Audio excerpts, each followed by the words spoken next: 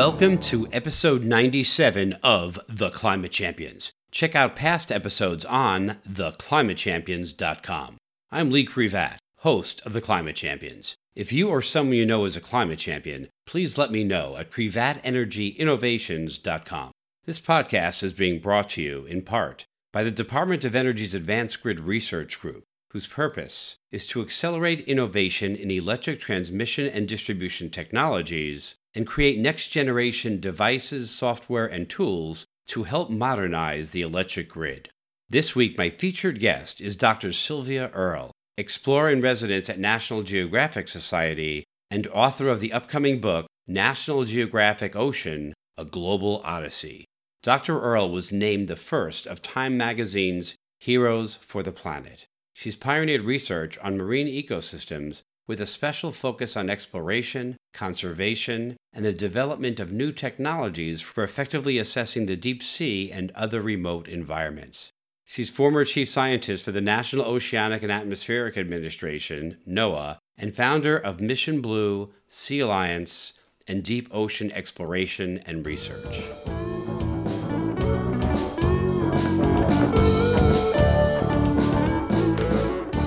Welcome to The Climate Champions. I'm Lee Crevat, and I'm here with Dr. Sylvia Earle, explorer in residence at National Geographic Society and author of the upcoming book, National Geographic Ocean, A Global Odyssey. Dr. Earle, welcome to The Climate Champions. It's great to be on board. With regards to climate change, what was your motivating moment? My early years were largely spent in Florida. I was a witness to the transformation of places that I knew and loved as a kid on the land and certainly in the ocean. The seagrass meadows that are so important to generating oxygen and capturing carbon.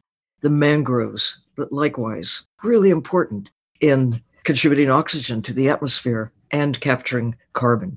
That incredible process that happened many millions of years ago called photosynthesis, the basic driver of making Earth habitable for humans and much of the rest of life on Earth. Anyway, as a young scientist, began to putting things together, understanding that we are a part of nature. We're not apart from it. That what we do to the natural systems has to be carefully calculated so that we don't destroy the very systems that keep us alive. And we have just been oblivious, we meaning my species, humankind. My species too. Yeah, and those listening, I trust. But it has come to a point now where the evidence is clear that what we have done and are doing to the natural systems has a price that we are now paying in terms of planetary change of chemistry, the climate with increased storms of higher intensity, the heat that is unprecedented in terms of human experience anyway, that over long periods of geological time, climate overall has been much hotter and much colder with waves of extinction and recovery. But humans have not been a causative agent in previous times, but now we are. In the Anthropocene, something that geologists now mark as a time that began in the middle of the 20th century, let's say 1950, that a new geological age with our impact clearly marked. This is amazing. I have lived my life in basically two major time periods, Holocene and now the Anthropocene, because I have been around since before 1950 and a witness to these remarkable changes that have come about because humankind has consumed the natural systems that underpin our existence. It has fostered our prosperity, of course. We cut the trees, we use the lumber, we use the space where natural systems once flourished. We now have occupied much of the land with agriculture and with our cities, our roads, so much that has been at the time seemed to be a good idea, seemed to be good for us. It's only now that we are able to look at the world as a whole and realize that, of course, we will consume nature. All creatures do in order to survive. But no creature has been so comprehensive in converting the natural systems to other purposes than human beings. And there are limits to what we can take from nature, consume without having consequences. And we're seeing those consequences. The climate scientists say we have about 10 years to take the knowledge that we now have that is unprecedented. That's the good news. We have the superpower of knowing. Imagine if we didn't know about what we have done and what we might do in the future. Not only do we know, which is good because we could do something about it. That's right. But now we have the technology that could actually empower us to do something about it as well. Well, the technology that is most important is communication, exactly what you are doing. If people don't know, really know, and embrace it and incorporate it in their everyday lives, it's not good enough for scientists to know. It's not good enough for the knowledge to be there. Humankind across the board need to incorporate that knowledge into their behavior. And that hasn't yet happened. We're still burdened by complacency, by people who look at the evidence and they choose to ignore it.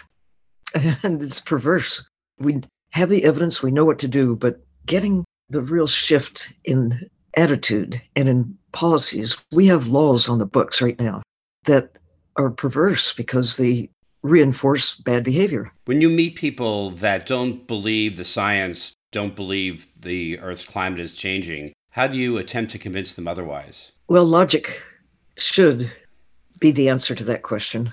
Look at the evidence. We're human beings. We have the capacity to see with our own eyes and experience with our own lives the evidence. It's clear cut. I, in some cases, simply don't try, but rather focus my time and my energy in trying to do everything possible to work with those who are making a difference and who can lead us into a better place.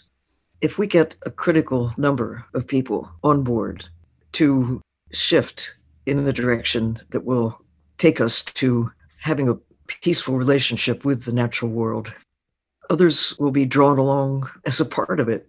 We can't convince everyone. Some are just determined to live in their bubble and not be open to looking at the evidence, even though they may be suffering from floods or suffering from heat or suffering from other consequences of climate change. They find some other way to escape the obvious. Do you have any personal drivers that keep you focused on climate change mitigation? I have children. I have 4 grandsons. I see the world through their eyes. Everyone should try to do that. If you don't have a child of your own, you should borrow one and look at the world. Look at the future. Look at the past. Look at how all of us are the beneficiaries of our predecessors who have done amazing things by using our minds to develop language, to develop music, to develop art, to develop mathematics, to create the highest level of prosperity that our species has ever known. But we also now are able, using that capacity to learn and put into practice the knowledge that we have. We now can see that our very existence is at risk because of how much we have changed. The only place in the universe that is truly suitable for us, Earth, and the natural systems that make everything we care about possible, that has been consumed and then converted to our use and given us the prosperity that we now enjoy. But we're now faced with a cost that we hadn't known about until we had the ability to put the pieces together. We now have technology that enables us to see and measure change, to look and to make the connections between what's happening on one side of the planet and how it impacts the rest of the planet. I was chief scientist of NOAA in the early 1990s when the pieces came together to explain that phenomenon that now is widely understood to be known as El Nino, how the ocean currents affect the atmosphere, affect rainfall, affect the temperature of the planet. It took many years of many people making many observations to put together the pieces to look on a planetary scale how ocean currents and the atmosphere and the land all fit together as one interacting system. And further, to see how our actions as humans, superimposed on the natural systems, have really made such a difference, have consequences. So since the 1990s to the present time, 30 years of remarkable, unprecedented change. We're accelerating our impact, and the changes are accelerating as well. So you asked earlier if there were any specific moment when the light went on. For me, it's been a gradual process. Now that light is flashing. I began to perceive how humans are altering the nature of nature and having impacts back to us and our future many years ago. But the urgency now is really upon me, upon us, upon the world. It's hard to ignore, although the signals were there even before I was born, but we couldn't put the pieces together with the clarity that we now have. Can you talk about what you specifically do to help mitigate climate change? Most importantly, I try to use my personal experience. I've been privileged to witness over decades under circumstances that are really special. That is, to be able to explore the ocean from the inside out, living underwater on 10 occasions, that is, spending weeks underwater, to be able to really become a part of the ocean, to see the creatures who live there on their own terms, not just as scientists have over the ages, dragging nets and hooks and bringing life in the ocean to the surface and looking at dead animals. I have witnessed them alive and seen how they interact with close associations, how everything relates to everything else. Hard to pick up anything without disturbing or seeing the connections with everything else. I've used more than 30 different kinds of submarines, submersibles, research submarines to be able to go deeper than most people have been able to go and stay longer, to have thousands of hours actually deep in the sea as a witness. It's like astronauts who go high in the sky. They come back from their experiences and they share them with the world. Imagine if they just came back from their time high in the sky and say, well, that was nice, and kept all the information to themselves and didn't tell people what they saw and why it matters. So what do? I try to share the view, my privileged view as a scientist, of being able to see the world as most people do, from the land and living at this extraordinary time, and having the ability to travel as I have, as many have, to go to other countries, especially in the last 30 years and at an increasing rate. I've been privileged to be able to travel widely. Marco Polo, eat your heart out. What we can do today to see how others live, to be a witness to a much broader part of the planet than was possible anytime in previous history. As individuals, we all become sort of super ambassadors as we visit other parts of the planet. But few have had the experience that I have had going deep in the ocean, coupled with, as a scientist, being able to put pieces together to see how the systems function and what the consequences are back to us, to connect the ocean with climate, to connect the living ocean, not just rocks and water, but to see that seagrass meadows, that coral reefs, kelp forests, that the ocean itself, from the surface to the greatest depths, is alive, filled with creatures that shape the way the planet functions. And protecting them means protecting us, protecting planetary chemistry, protecting the climate, safeguarding our existence by safeguarding them. So by really focusing on everything I can do with the National Park System, working with the International Union for the Conservation of Nature, an organization that embraces most governments and more than 1,000 non-governmental organizations, science organizations, conservation organizations, all really looking at the importance of nature to us, and now doing everything possible to safeguard planetary processes by safeguarding planetary systems, the natural systems, working with the United Nations with a goal of at least 30% of the land, at least 30% of the ocean safeguarded as the underpinning of planetary chemistry and security by safeguarding the diversity of life. It seems so obvious once you look at the evidence that this is the most critical time perhaps in all of history, because before we didn't know. And so complacency led us to where we are today. We thought that not just the ocean, we thought the whole world was so big, so vast that nothing we could do could possibly disrupt circumstances that make Earth habitable for us. But now we know we're altering the very systems that keep us alive. Astronauts, when they go up in space, first learn everything they can about their life support system. Why? Because their survival depends on it. And then they do everything they can to take care of it. Why? Because their existence, their survival depends on it. Okay, here we are, humankind. We should be learning everything we can about our life support system, the natural systems that make Earth the habitable planet it is in a universe of really unfriendly options, alternatives. There really are not alternatives. Imagine enabling not just 8 or 10 billion people, but even 1 billion, even 100,000 people living on Mars, living on the moon, living on Jupiter, living somewhere else. Well, someday we may figure out how to colonize other parts of the universe. But this is our home. This is where our deepest roots are. This is our history. And it's anchored, we as a part of nature, it's anchored in the natural systems that make us humans, that make us possible as a species. We have the best chance we will ever have. Before we couldn't know, in the future it may be too late. It's already too late to safeguard species that have disappeared on our watch, on my watch. Once they're gone, they're gone. We've lost pieces of this big computer system that maintains Earth in a habitable state. Okay, so anybody who uses a computer or a cell phone, you start taking little pieces out. It doesn't work quite as well. It may not work at all, depending on which pieces you remove. We are busily destroying entire ecosystems, not just individual species. We are, perversely undermining the capacity of Earth, this living planet. Life will go on one way or the other, more or less, one hopes, one imagines, because going back 4.5 billion years, Earth has been in existence with rocks and water, then rocks, water, and life. But until 500 million years ago, more or less, multicellular creatures were really scarce.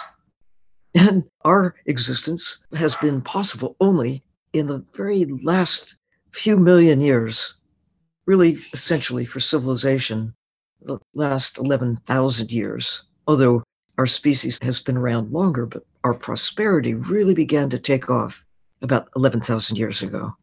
When you think about how quickly we have unraveled the systems that took so long to form, 4.5 billion years to create a planet that works in our favor, 4.5 decades to significantly unravel those very systems.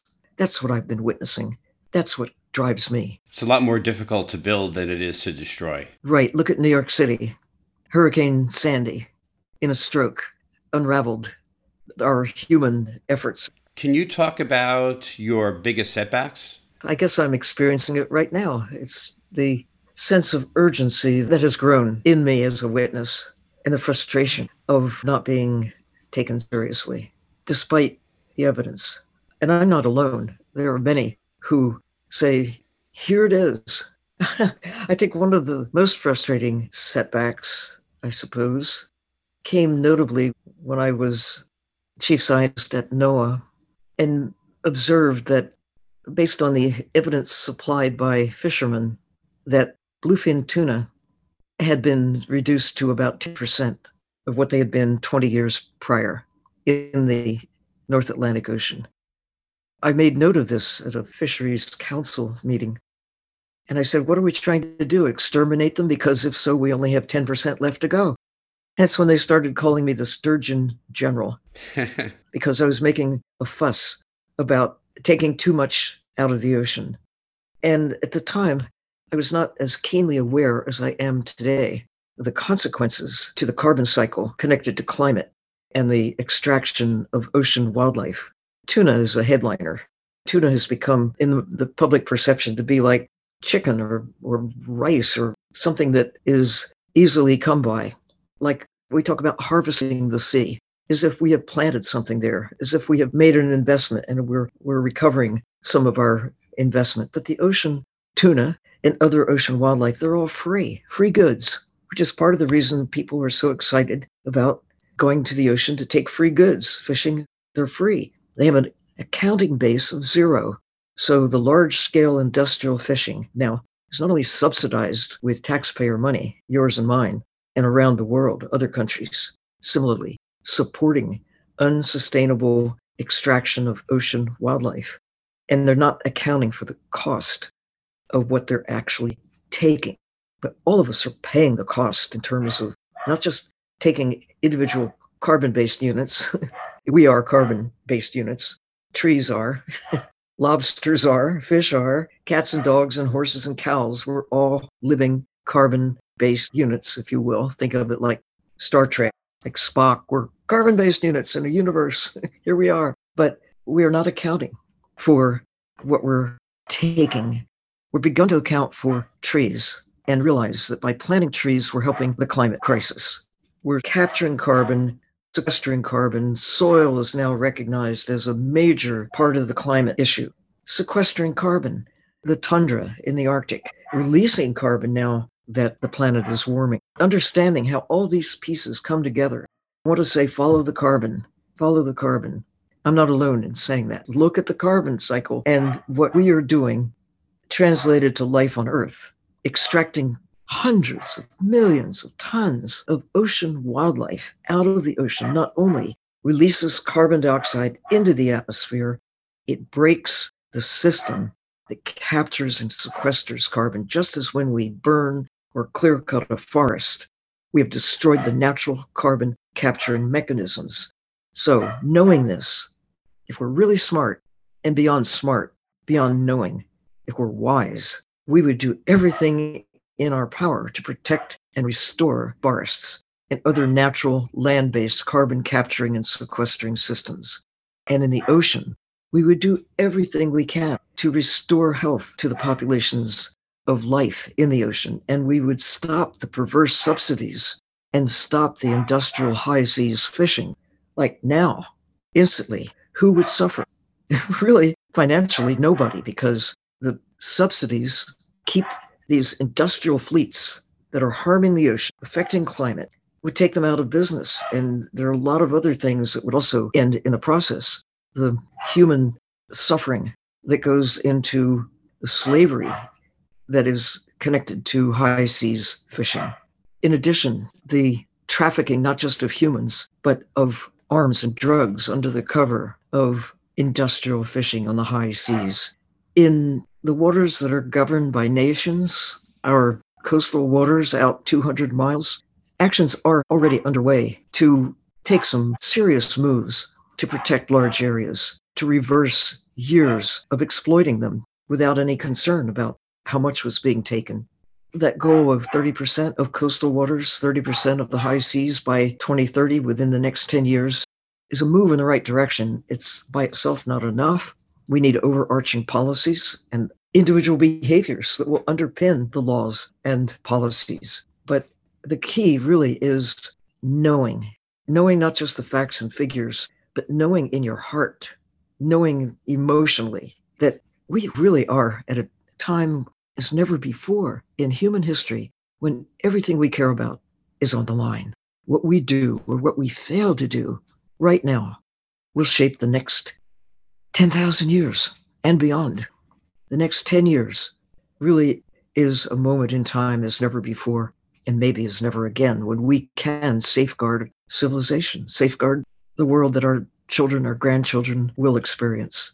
And we're experiencing some of it, of course, right now. Well, your setback is a setback for all of us. Right. I'm just being swept along with the rest. Can you talk about the success you're most proud of? Well, as a mom, I'm really excited to see my children and my grandchildren benefiting from those who've gone before, and perhaps to some extent what I've been able to give them. I don't mean in terms of money, because that's really insignificant compared to what I've been able to share in terms of experience. And I think that's what drives much of my species. You know, we want our children and those who follow to have a better life. You want them to take what you have learned and apply it to their life and go and do better. You want a better world. And so I have a measure of satisfaction in terms of seeing them incorporate the knowledge that has been special to my lifetime.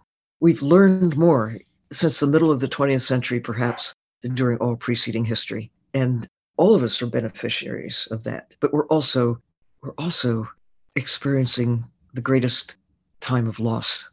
And so, in addition to what I can do personally with my own family, trying to look at the rest of the world and share the view. And I think two things. I started a company working with crafty engineers. I'm not an engineer, but I know what I don't know.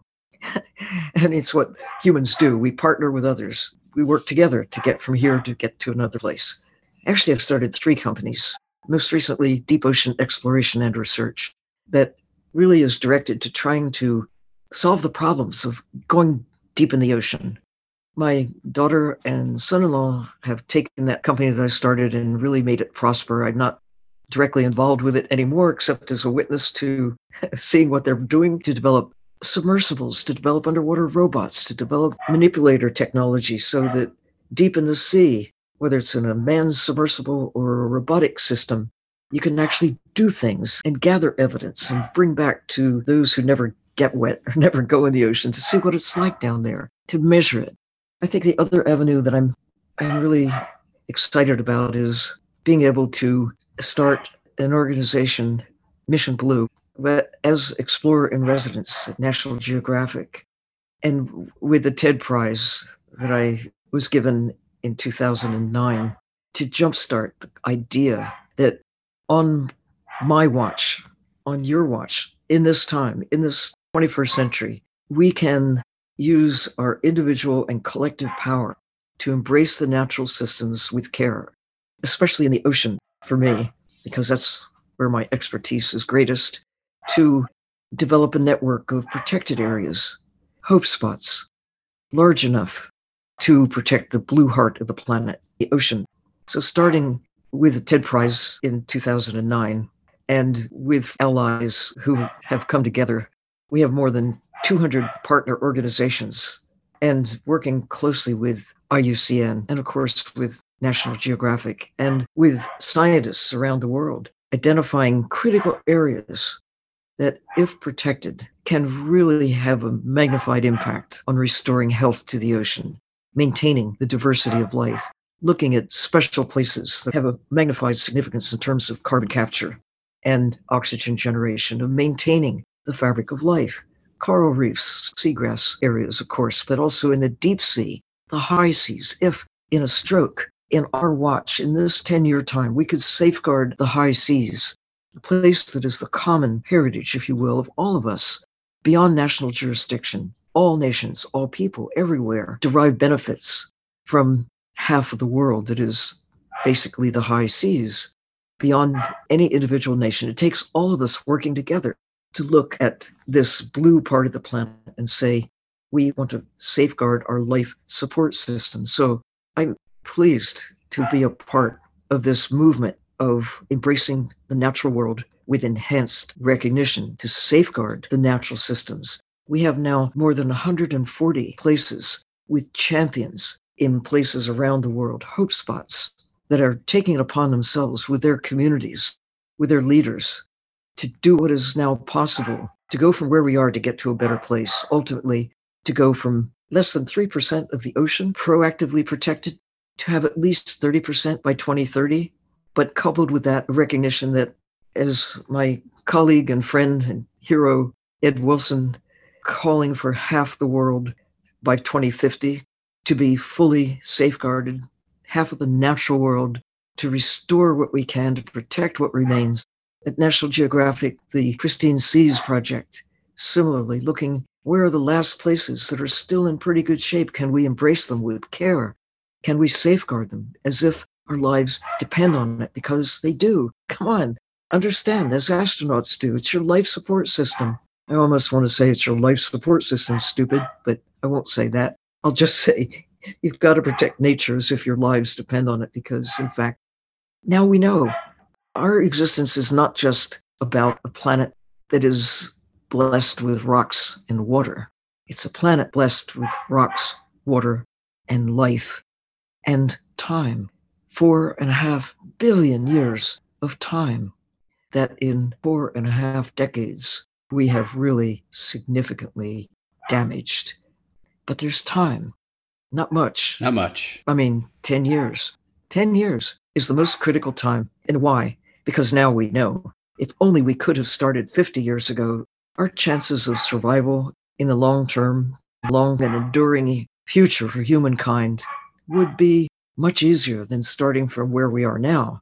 We are perilously close to tipping points in terms of biodiversity loss, of changing chemistry, of seeing the natural systems that maintain Earth within a temperature range that is favorable to us, with a chemistry generating oxygen, capturing carbon, having nitrates in just the right places, in just the right time, phosphates, sulfur, all the chemistry of life on Earth that has worked in our favor until we began disrupting it, significantly poisoning the natural systems, significantly breaking the links that insects critically have developed over the ages as pollinators, as consumers of vegetation, if you will, but passing that along to birds, passing it along to other forms of life. This extraordinarily interconnected fabric of life.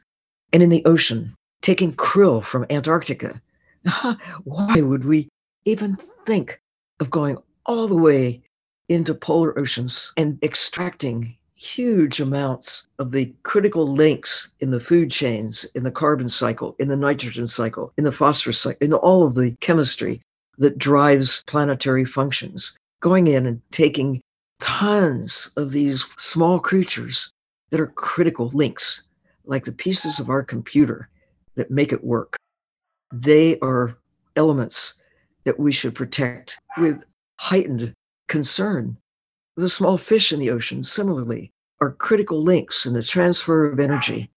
Sunlight driving photosynthesis, driving the small photosynthesizers, the phytoplankton in the ocean, just as trees on the land capture carbon and pass it along through birds, through insects, through mammals, to us. We're part of the system. One example that helps illustrate the concern and also the solution was articulated by the International Monetary Fund at the conference in Davos in 2020, early in 2020, before the pandemic really had its major impact on the world. They took it upon themselves, researchers involved with the International Monetary Fund, to look at whales. What's a whale worth?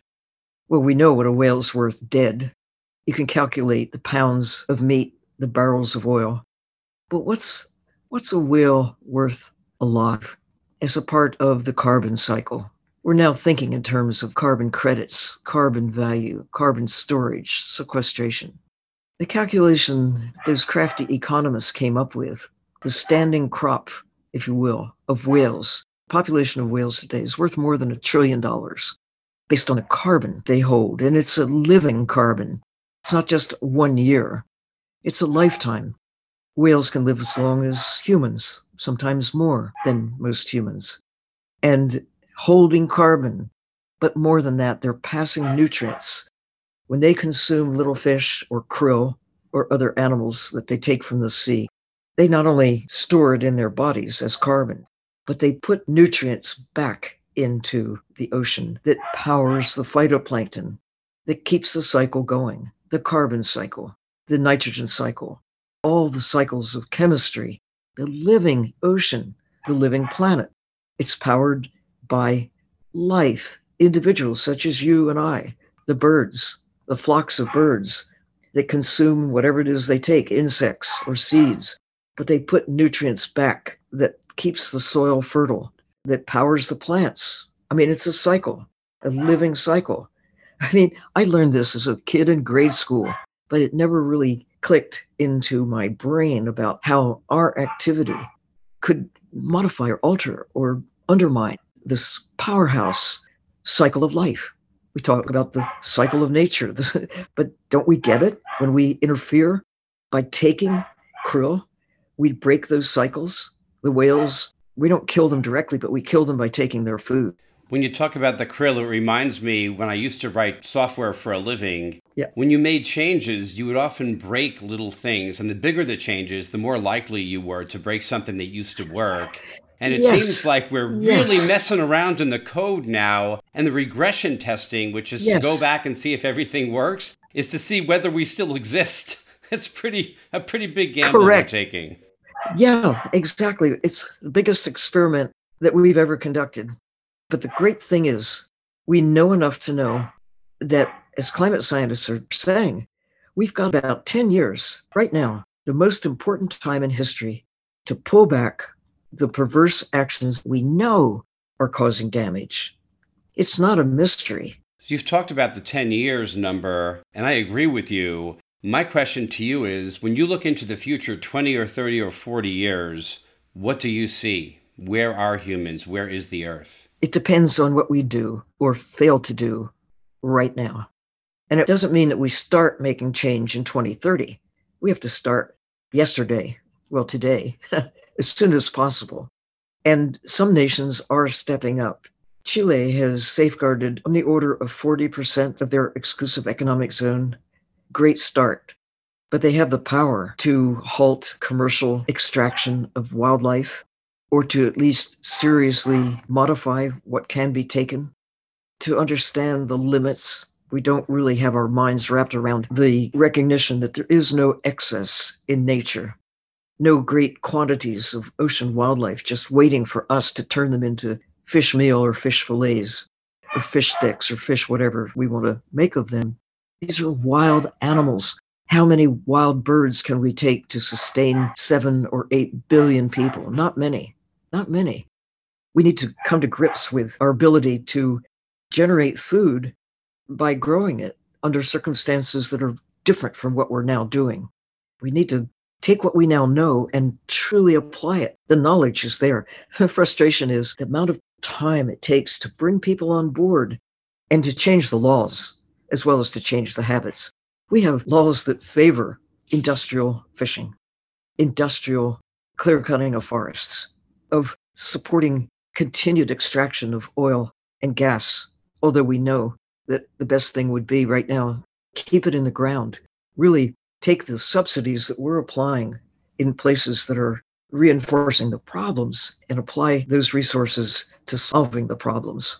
What advice do you have for people that want to help?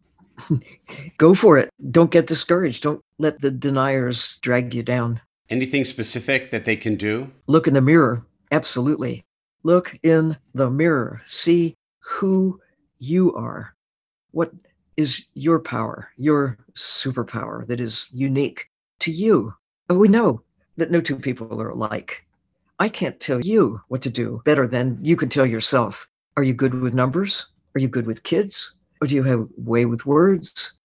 Whatever it is, use your gift that makes you you. Mr. Rogers used to say to the kids, you're special. There's nobody else in the world like you. And I say, use what you've got.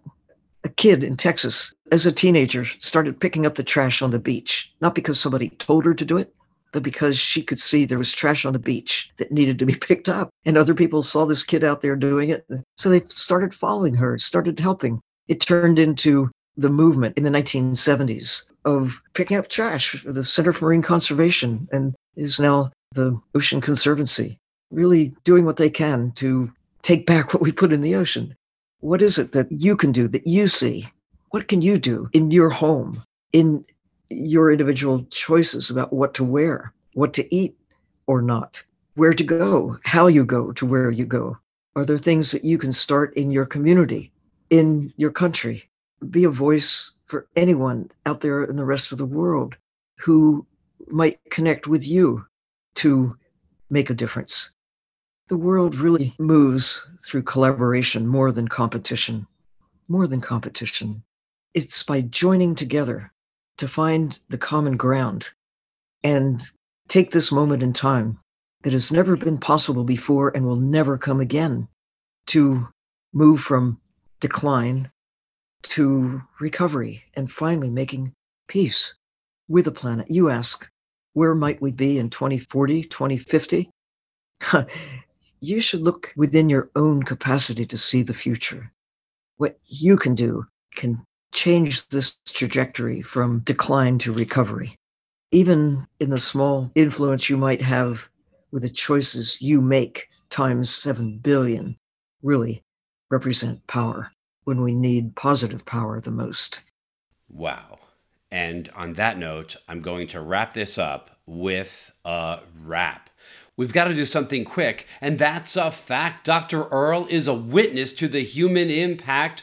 We used to capture lots of carbon gas with many more coral reefs and meadows of seagrass. Human carbon use, it is a vice. We're starting to see our natural systems pay the price. We have to act urgently or face defeat. We already have unprecedented heat. We can't wait. Now's the time to engage. We're witnessing a new geological age. We've got to cut back on carbon consumption. That is your insistence. If we don't, we're going to threaten our own existence. Some folks are in a bubble, in a sleep slumber. We have to wake them up, get to a critical number. With our science, art, and music, we've shown humans can be wise. To understand what's at stake, look through our grandchildren's eyes. We're not acting fast enough. There's no time to be lost. The planet will survive, but at an incredible cost. As a witness of the deep sea, you shared with us the notion that we have to protect the blue heart of the planet, our at-risk ocean. Astronauts are high in the sky. You went deep in the sea. You want or save our planetary chemistry. It took 4.5 billion years to create our planet's breath, and in only 4.5 decades, we are threatening it with death. What were we thinking taking Antarctica krill? Its whales, our ecosystems, and ourselves we're gonna kill. It's true in the future, the universe we may roam, but come on, let's take care of the earth. It is our home. They called you the Surgeon General. You said we were bringing nature to ruin. Reduction of 90% of bluefin tuna. We need more ocean protection. Keep it pristine like new. That's why you jump-started Mission Blue. To measure the cash value, some might use scales, but there's $1 trillion of carbon sequestration in living whales. Look in the mirror. Find out what makes you you, and identify the special things that you can do. When you were a girl, you saw the earth as a space pearl. Thank you for your wisdom, Dr. Sylvia Earle. Well, I am impressed. Thank you. That's what you can do. You are special. Motivating for sure. Incredible. Your superpower. Thank you. After our discussion, I took Dr. Earle's advice, looked in the mirror, and considered the world from my daughter's perspective. I brainstormed with both of them. My older daughter said I should put more focus on communicating what people can do to help by adding that information to my website. My younger daughter said I should write a book to better communicate climate change mitigation. I guess I have a lot of work ahead of me, but hey, that's what I can do. If you have comments or questions about the podcast, visit my website at crevatenergyinnovations.com and drop me an email. I would love to hear from you. And if you're enjoying the Climate Champions podcast series, please subscribe, rate it 5 stars if you're an Apple user, and tell your climate-concerned friends about it. Dr. Sylvia Earle has spent the better part of 7 decades exploring the world's ocean and led more than 100 expeditions, logged over 7,000 hours underwater, and has authored more than 190 scientific, technical, and popular publications. She's been a witness of the impact humans have had on our oceans for almost 86 years and has dedicated her life to ocean conservation and mitigating climate change.